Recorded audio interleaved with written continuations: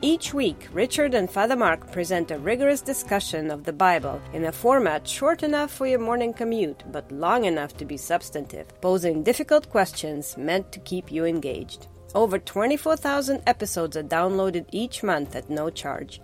Please consider marking your level of support with a one-time donation or by pledging a small amount per episode. To learn more, please visit patreon.com/Bible. That's patreon.com/Bible. Thank you. Hi, this is Father Mark Boulos with the Bible as Literature podcast. According to our friend Google, a contradiction is a combination of statements, ideas, or features of a situation that are opposed to one another. According to St. Paul, this combination is a mechanism of wisdom, as in, I will undermine power by exercising power, or I will create hierarchy by imposing hierarchy. Welcome to 1 Corinthians chapter 11. You're listening to the Bible as Literature.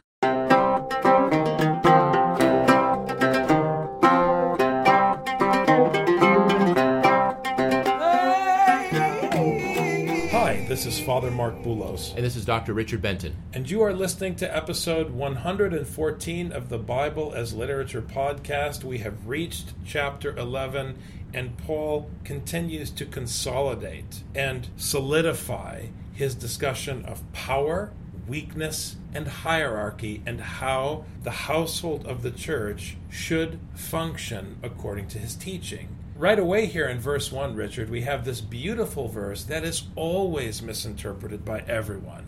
Paul says, "Be imitators of me, just as I also am of Christ." And this is an extremely important verse because it gets at the heart of the way that people rebel against the gospel. We think, in our current historical context, that we can become better than our father, better than our teacher, authority figures in our life who function as examples for us. And we talk about leading by example. We want our leaders to be one of us. We want to say that they should model behaviors and that we should follow the behaviors that they model for us. There's all this cheap, vain talk that all revolves around bringing the authority figure down to your level and making the authority figure your reference. And you want to do that because it takes pressure off of you on every level. It allows you to become the judge because the authority figure is a human being and is flawed de facto,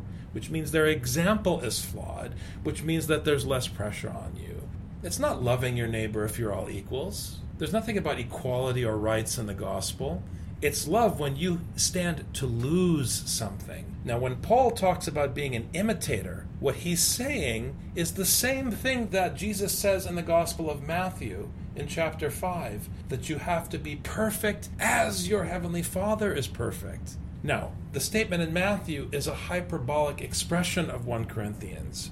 But what Jesus is saying in Matthew, by pushing it to the extreme, is that you have to be perfect like your Heavenly Father, but we all know you'll never be perfect like your Heavenly Father because you're not God. In other words, as the paterfamilias, Paul is setting a bar that cannot be attained. He is setting a bar that is beyond your reach. He is showing you what the real pressure of the Torah is, to set a rule and a measure that you cannot meet. And why is this at the heart of the gospel? It's not just because of the pressure this puts on people in the assembly. It's because when people hear the rule of the gospel, they want to prove that they can do it. And you can't. The whole system begins with your defeat. And it continues with reminding you of your defeat until the Lord comes for your sake.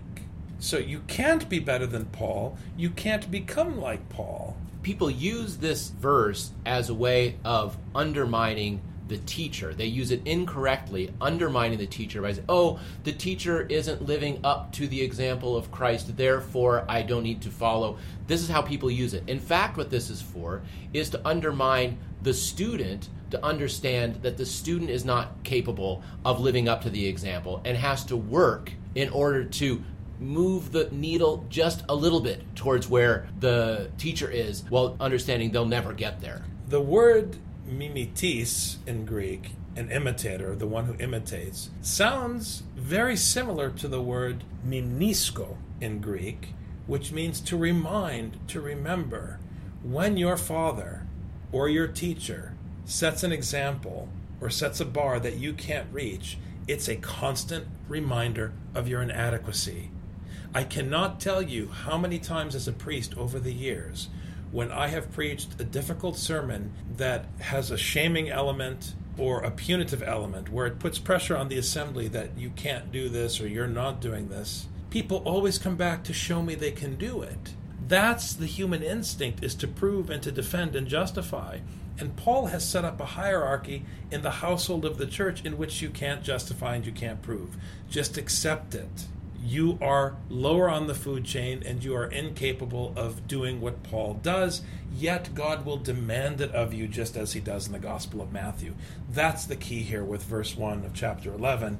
And any other interpretation goes against the body of evidence, not just in this letter, but in the entire canon. Now, I praise you because you remember me in everything and hold firm to the traditions just as I delivered them to you. And the word here for tradition is paradosis, which means the things that Paul handed down. And the key is he's referring to what he has written down. There's nothing else outside of Paul's letters that were handed down. You can't find a treasure chest with pictures of Paul's mother or his favorite hymns and collections of writings that he liked outside of what he wrote. All you have is what was handed down in the story of his letters. And we are to hold firmly to them just as he delivered them to us. Again, you cannot add to or subtract from what Paul has written. But I want you to understand that Christ is the head of every man, and the man is the head of a woman, and God is the head of Christ. I think the importance here is we see this contrast where he says, I praise you because you remember in everything and hold firmly to the traditions. But, like you mentioned before, Father, you teach a difficult sermon. People say, look, I did this thing. Great, you did this thing.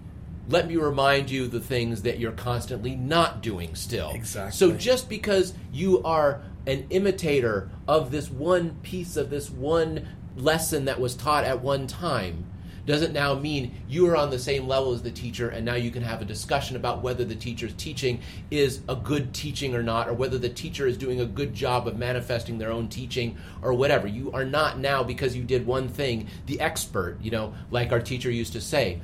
The professor reads 100 books so they can say da-da-da-da-da-da-da-da-da, so that the student can stand up and say, da. Just because you're able to say da doesn't mean now you can have a discussion with the professor, because you have now 99 and a half books more to read before you can even begin to get where the professor is. So here, where Paul talks about Christ being the head of the man and the man the head of a woman, I urge our listeners, once again, not to fall in the trap of trying to justify this in an egalitarian society and explain how Paul didn't really mean it, and Romans were this way, and Paul was operating in Roman culture. No, I think Paul's being very clear. Just like Jesus is clear in the Gospels when he talks to the centurion, there's a pecking order. Everybody takes orders from someone. And the reason he blessed the centurion is because the centurion, as a soldier, understood that there was a pecking order. Because if he knew and understood that Jesus could give an order to his slaves, that means he also understood that Jesus was taking orders from somebody else. Now, what's powerful here, it's much more intelligent than the post-Enlightenment obsession with equal rights. Much more sophisticated than that ideological framework. Because Paul is showing you that there is a hierarchy and everybody has to bow to the man, ultimately in deference to God. But he'll show you later that the hierarchy is functional. Because although the husband is the head of the wife in a Roman household, both before God are on the same level because they both originate from God. So he shows you that all this discussion about woman coming from man and so forth is a hoax. It's a didactic mechanism meant to prevent anyone from becoming arrogant. The point here is it's not about gender, it's about hierarchy, because you could just as easily say the mother is the head of the son, or the matriarch is the head of her children. It's not about gender. He's explaining that everyone has a place in the food chain and they have to submit. Every man who has something on his head while praying or prophesying disgraces his head. So now he's showing you how men can be insubordinate. But every woman who has her own head covered while praying or prophesying disgraces her head, for she is one and the same as the woman whose head is shaved. He's dealing with male and female the way he deals with Jew and Greek. He's putting them both down. You have a vertical hierarchy in which everyone bows their head, but in the bowing of their head, the hierarchy becomes horizontal. That's the paradox of 1 Corinthians. This is what I'm trying to say about power. We all know the priest not only is no better than the people, but in many cases he's probably far worse than the people, even self-righteous, but it's immaterial. That's what Scripture does. It takes everything that you want to make concrete and it warps it in such a way that it extracts what's good from the thing, but emasculates what's human from the thing. Now here, Dr. John Fotopoulos explains with respect to head coverings that there were Roman traditions about propriety and humility and the importance of women covering their head during worship. In Paul's letter, the Christians are taking advantage of their freedom. So Fotopoulos argues that this is an example where Paul is saying head coverings, no head coverings, it doesn't matter. But if it offends the Romans, you better wear head coverings. Presumably, freedom in Christ was being interpreted as we don't have to wear head coverings anymore. But that's problematic. It's not that there's an issue with women becoming priests. There's an issue with people demanding that they have a right to do anything, male or female. And that's very consistent with what Paul has been teaching all along about the abuse of knowledge. The Corinthians have been lambasted this whole letter because they use their knowledge to the wrong ends for the sake of puffing themselves up. So that interpretation would be very consistent with what Paul has been teaching. For if a woman does not cover her head, let her also have her hair cut off. But if it is disgraceful for a woman to have her hair cut off or her head shaved, let her cover her head. For a man ought not to have his head covered, since he is the image and glory of God, but the woman is the glory of man. Here everyone is cringing, oh my God, are you saying that woman is less than man? Then comes verse 8, for man does not originate from woman, but woman from man. For indeed man was not created for the woman's sake, but woman for the man's sake. This is Genesis. Therefore the woman ought to have a symbol of authority on her head because of the angels. However, in the Lord, neither is woman independent of man, nor is man independent of woman. For as the woman originates from the man, so also the man has his birth through the woman. She's still your mother. And there is no chicken or egg discussion. God is the parent who produced both of you. All along, for 10 chapters, Paul has been trying to undermine your understanding of what power is. That power is there for you to submit. Power is there for you to serve. Power is there for you to undermine within yourself. So then to go and read this verse to say, oh, this now gives the right of men to do whatever they want over women is a complete undermining of what Paul is trying to teach. If he says that man is over the woman, what he's been saying all along is that there is a duty to submit. And all things, he says, all things originate from God. I want to make another point, though, about Genesis, because we often talk about woman being taken from the man as pertaining to the lesser status of woman, but this is an incorrect reading of Genesis, because the woman is the right hand of God's power against the man. Because as Tarazi argues, God offered man a partner, and man wasn't happy with what God offered. So God took a piece of man's own flesh, a piece of his own bone, and he made something from the man, which is a play on this idea of the works of the flesh. So he created the woman to put man's reflection in his face. That's how the text functions. So the woman has a special status that is akin to the status of the apostle in this letter, which is to be the right hand of God's power against the other. Just because. To be the thorn in the flesh. Why is the woman called Eve, Haya? Because she is the source of life. God uses the woman in order to produce life. So you are always going to have to submit to a woman, whether male or female. You have to submit to a woman because this is the route that your life has come through. Now, in pagan traditions, because they don't follow the vertical, horizontal system of hierarchy in 1 Corinthians, you have this acknowledgement that the woman is the mother of life. But if you don't then emasculate her and emasculate the male, you have the creation of another God in your image. So here woman functions as mother, and the man comes out of the womb of the woman, but that doesn't make her better than man, and man isn't better than woman. That's the difference between Scripture and everybody else. When you come and talk about how the priest should be one of the people, you sound to me like a neo-pagan, and you will never convince me otherwise. Judge for yourselves. Is it proper for a woman to pray to God with her head uncovered?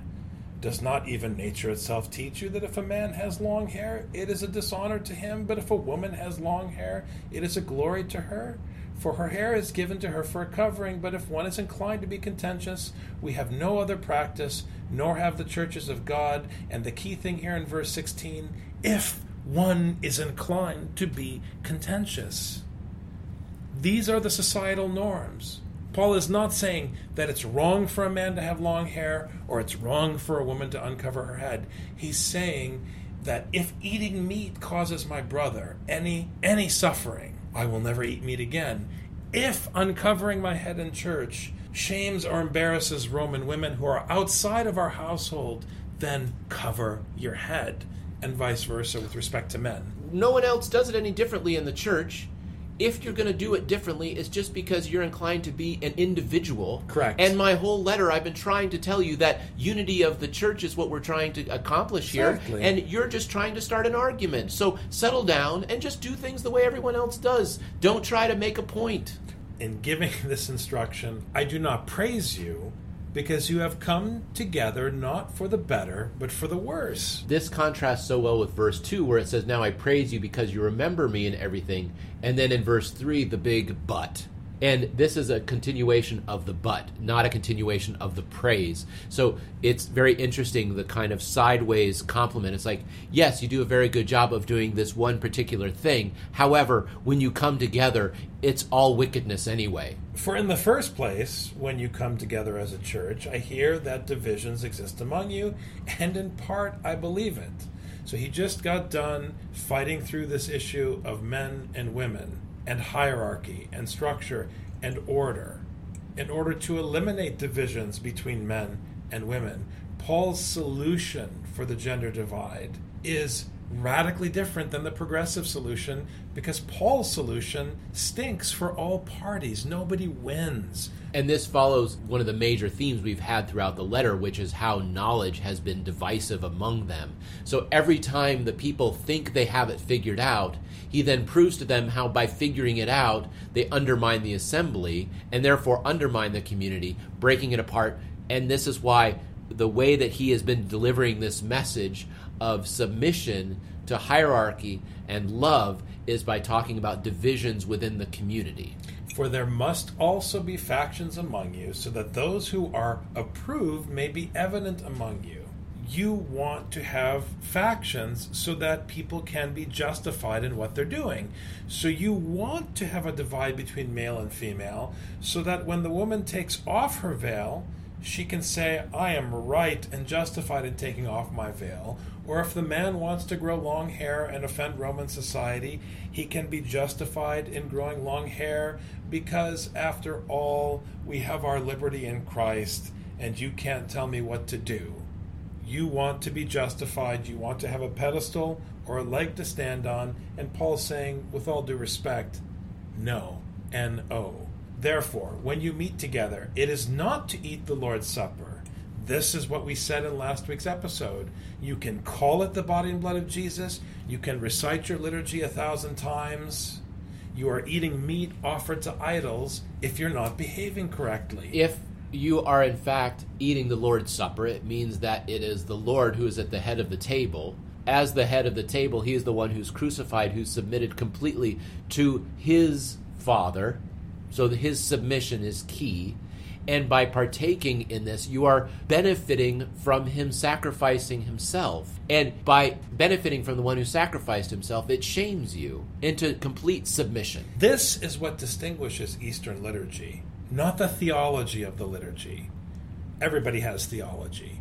What distinguishes the Eastern liturgy is that it follows the household order and structure of Paul's letter to the Corinthians. In order for it to be the Lord's Supper, everything has to be in good order, with the head sitting at the table and the ikonomos operating as his proxy and everyone keeping their place. We are not all equals in the liturgy. It's beautiful. In the Byzantine tradition, there is a separate chair height for the protopsaltes than the rest of the chanters. Everything is structured according to hierarchy. You want to know which hymn to sing after the entrance? You better know which feast takes precedent. Well, they're all the same feast. That's not what the text says. There is hierarchy and order and structure. It matters who carries what when and in what order you stand. I could go on and on with examples, which is why when you try to make out of Byzantine Christianity something that reflects Protestant egalitarianism, the liturgy ceases to function. It becomes useless.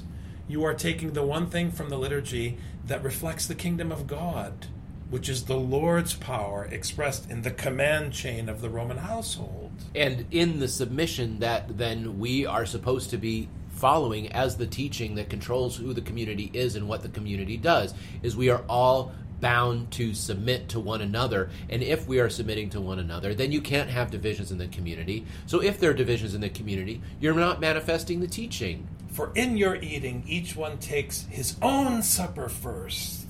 You are selfish, and you put your own needs first, and you're doing your own thing.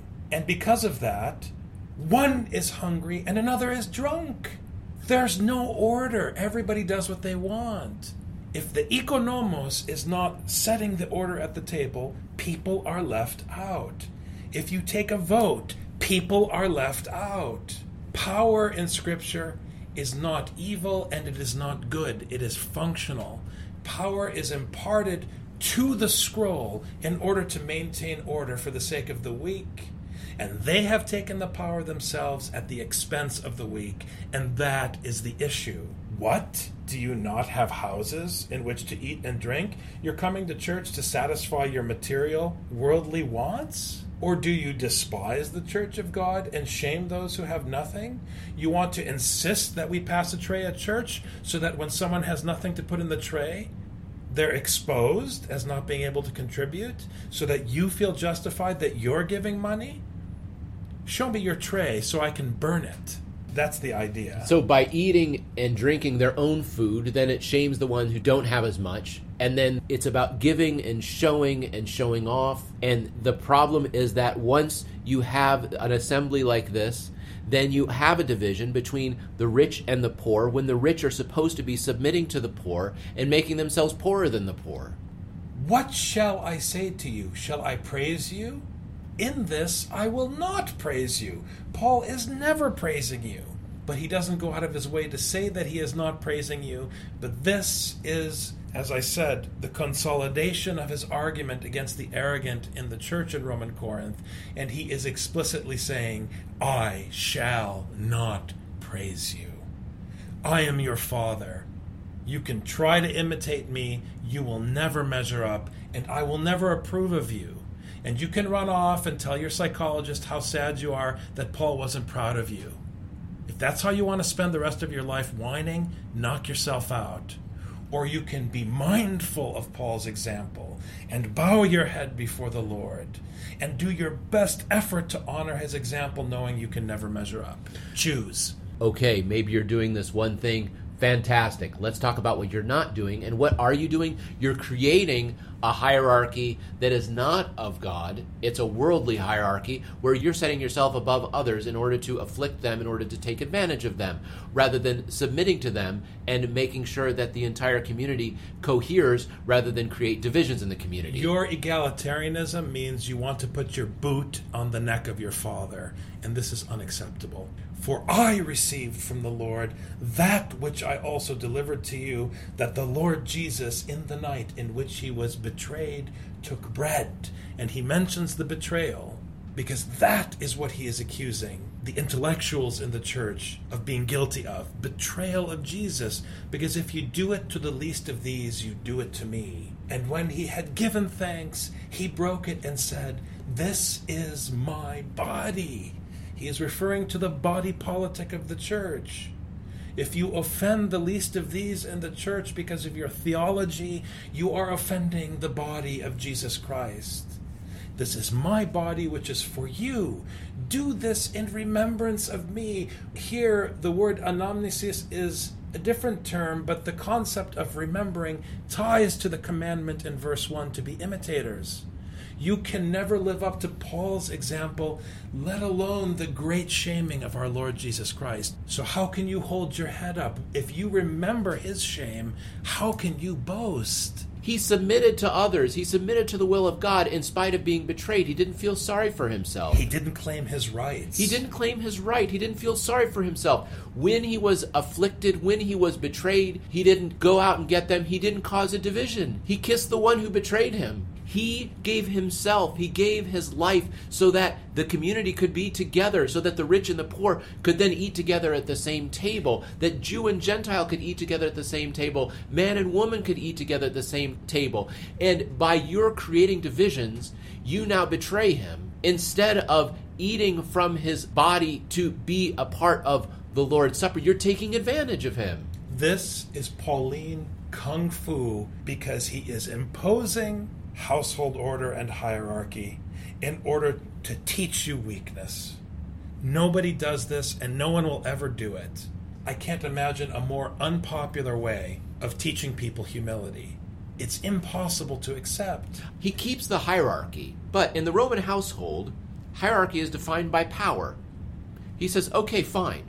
Now let me tell you what power is. So he keeps the hierarchy. The hierarchy exists, but power is completely flipped on its head. So you can't have one without the other. You can't say, oh, well, we now know what power is, therefore we have no more hierarchy. No, we do have hierarchy. Oh, well, we have hierarchy, then people are going to be abusive. No, because that's not what power is. Correct. You have to understand both pieces. The hierarchy has to stay in place, but it has to undermine what one understands to be power. This sorts out our problems between the men and the women. When Americans rebel against hierarchy, they are not concerned about abuse. And all you need do is look how they treat everyone else. And we know they're not concerned about abuse. They're concerned about their own comfort. Because if there is hierarchy, if you have a boss at work, there is someone to hold you to account. Not someone you imagine in the back of your mind who holds all the power, but someone in your face who wields it.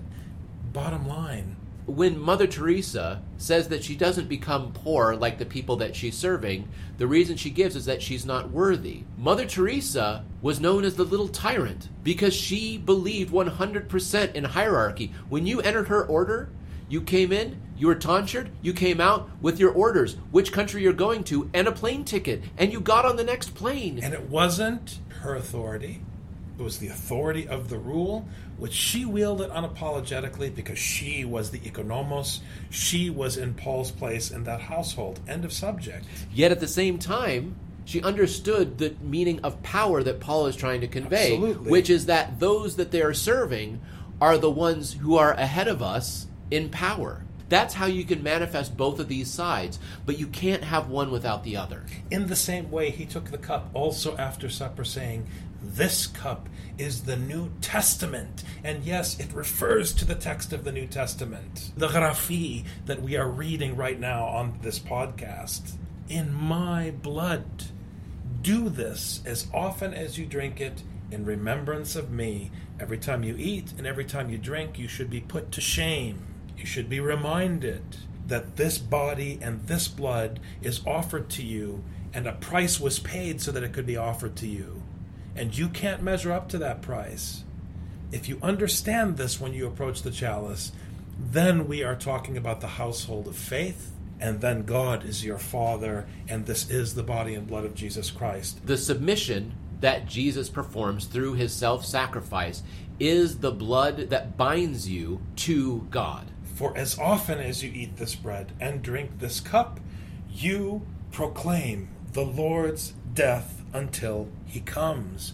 We are not proclaiming in human terms his victory or your victory. This whole letter has been about your failure. Paul is showing the church the meaning of the curse of death in Deuteronomy. The curse of the law is death, and this is what it means. Your failure, your loss.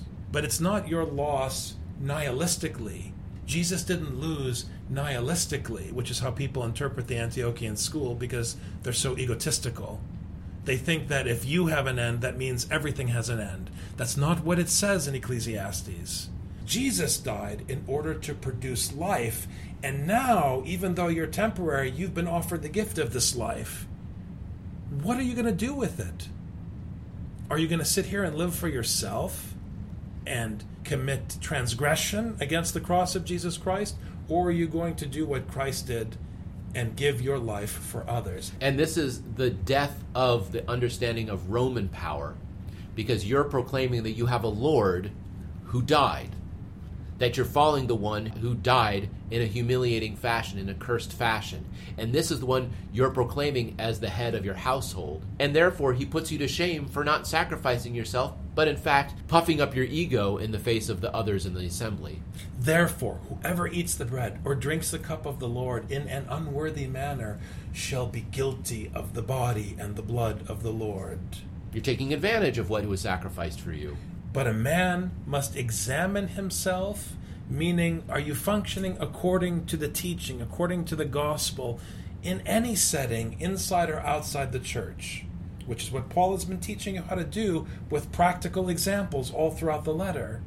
And in so doing, he is to eat of the bread and drink of the cup.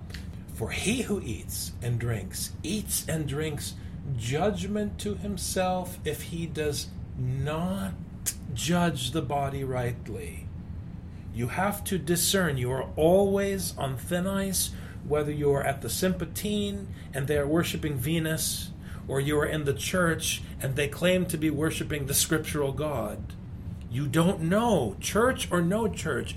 You can't tell who's being worshipped unless you are discerning the application of the gospel in every context with a functional mindset.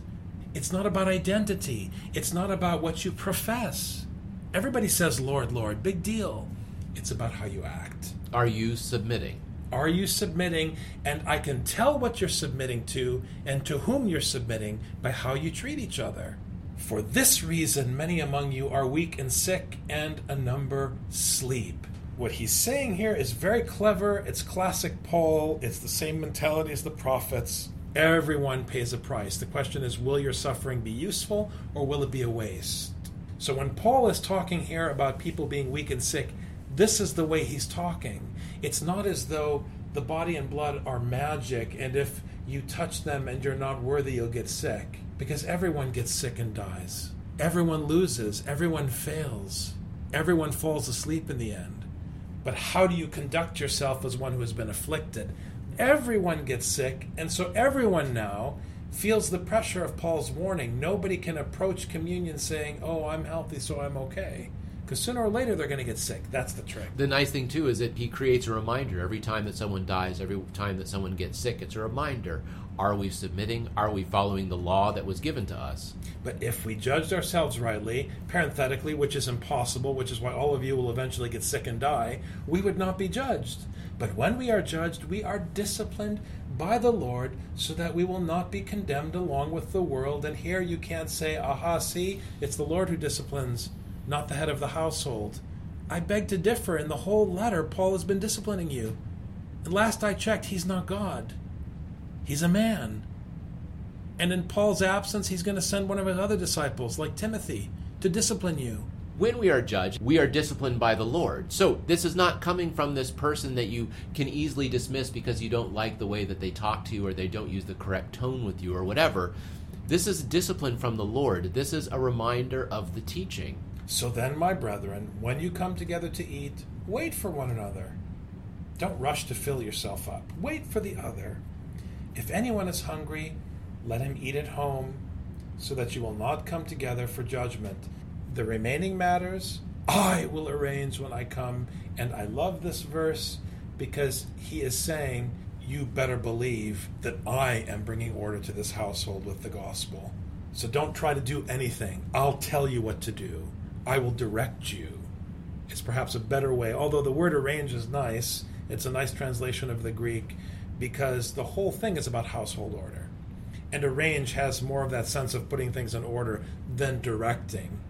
but the word could be interpreted both ways. This verse makes me laugh because I'm trying to think, what are the remaining matters that he didn't cover yet? It seems like nobody knows how to follow the teaching in any way, and even the way that they think they know has already been undermined in the last 10 chapters. I'm just wondering what remaining matters there might be, but they would probably just have to be specific instances of how they betrayed the teaching as opposed to a general betraying of the teaching. So as you know, I coached basketball this year, and one of the other fathers who was coaching with us was advising his son and saying to his son, you have to pass. You cannot be greedy. When you dribble down the court, just because you can always shoot the basket doesn't mean that you always should. He was hitting him with this advice.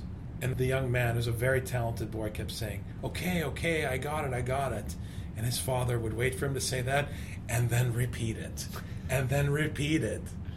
And at the end, his father told him when he said okay for the last time, if you heard me, why aren't you doing it? I rest my case. And that's what Paul's doing here. You can feel the church saying, okay, Paul, we get it. Please stop. We promise, we get it. And at the end, when you think he's finished, he lets you know he's not finished. The Lord is coming, but before the Lord comes, I am coming. And when I come, I'm going to arrange things. But didn't you just arrange them? I'm not sure you got the message. He stopped, but he's not finished. Thanks very much, Dr. Thank you, Father.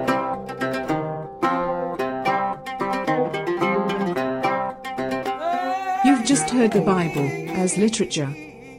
Thanks for listening. The Bible as Literature is a production of the Ephesus School Network.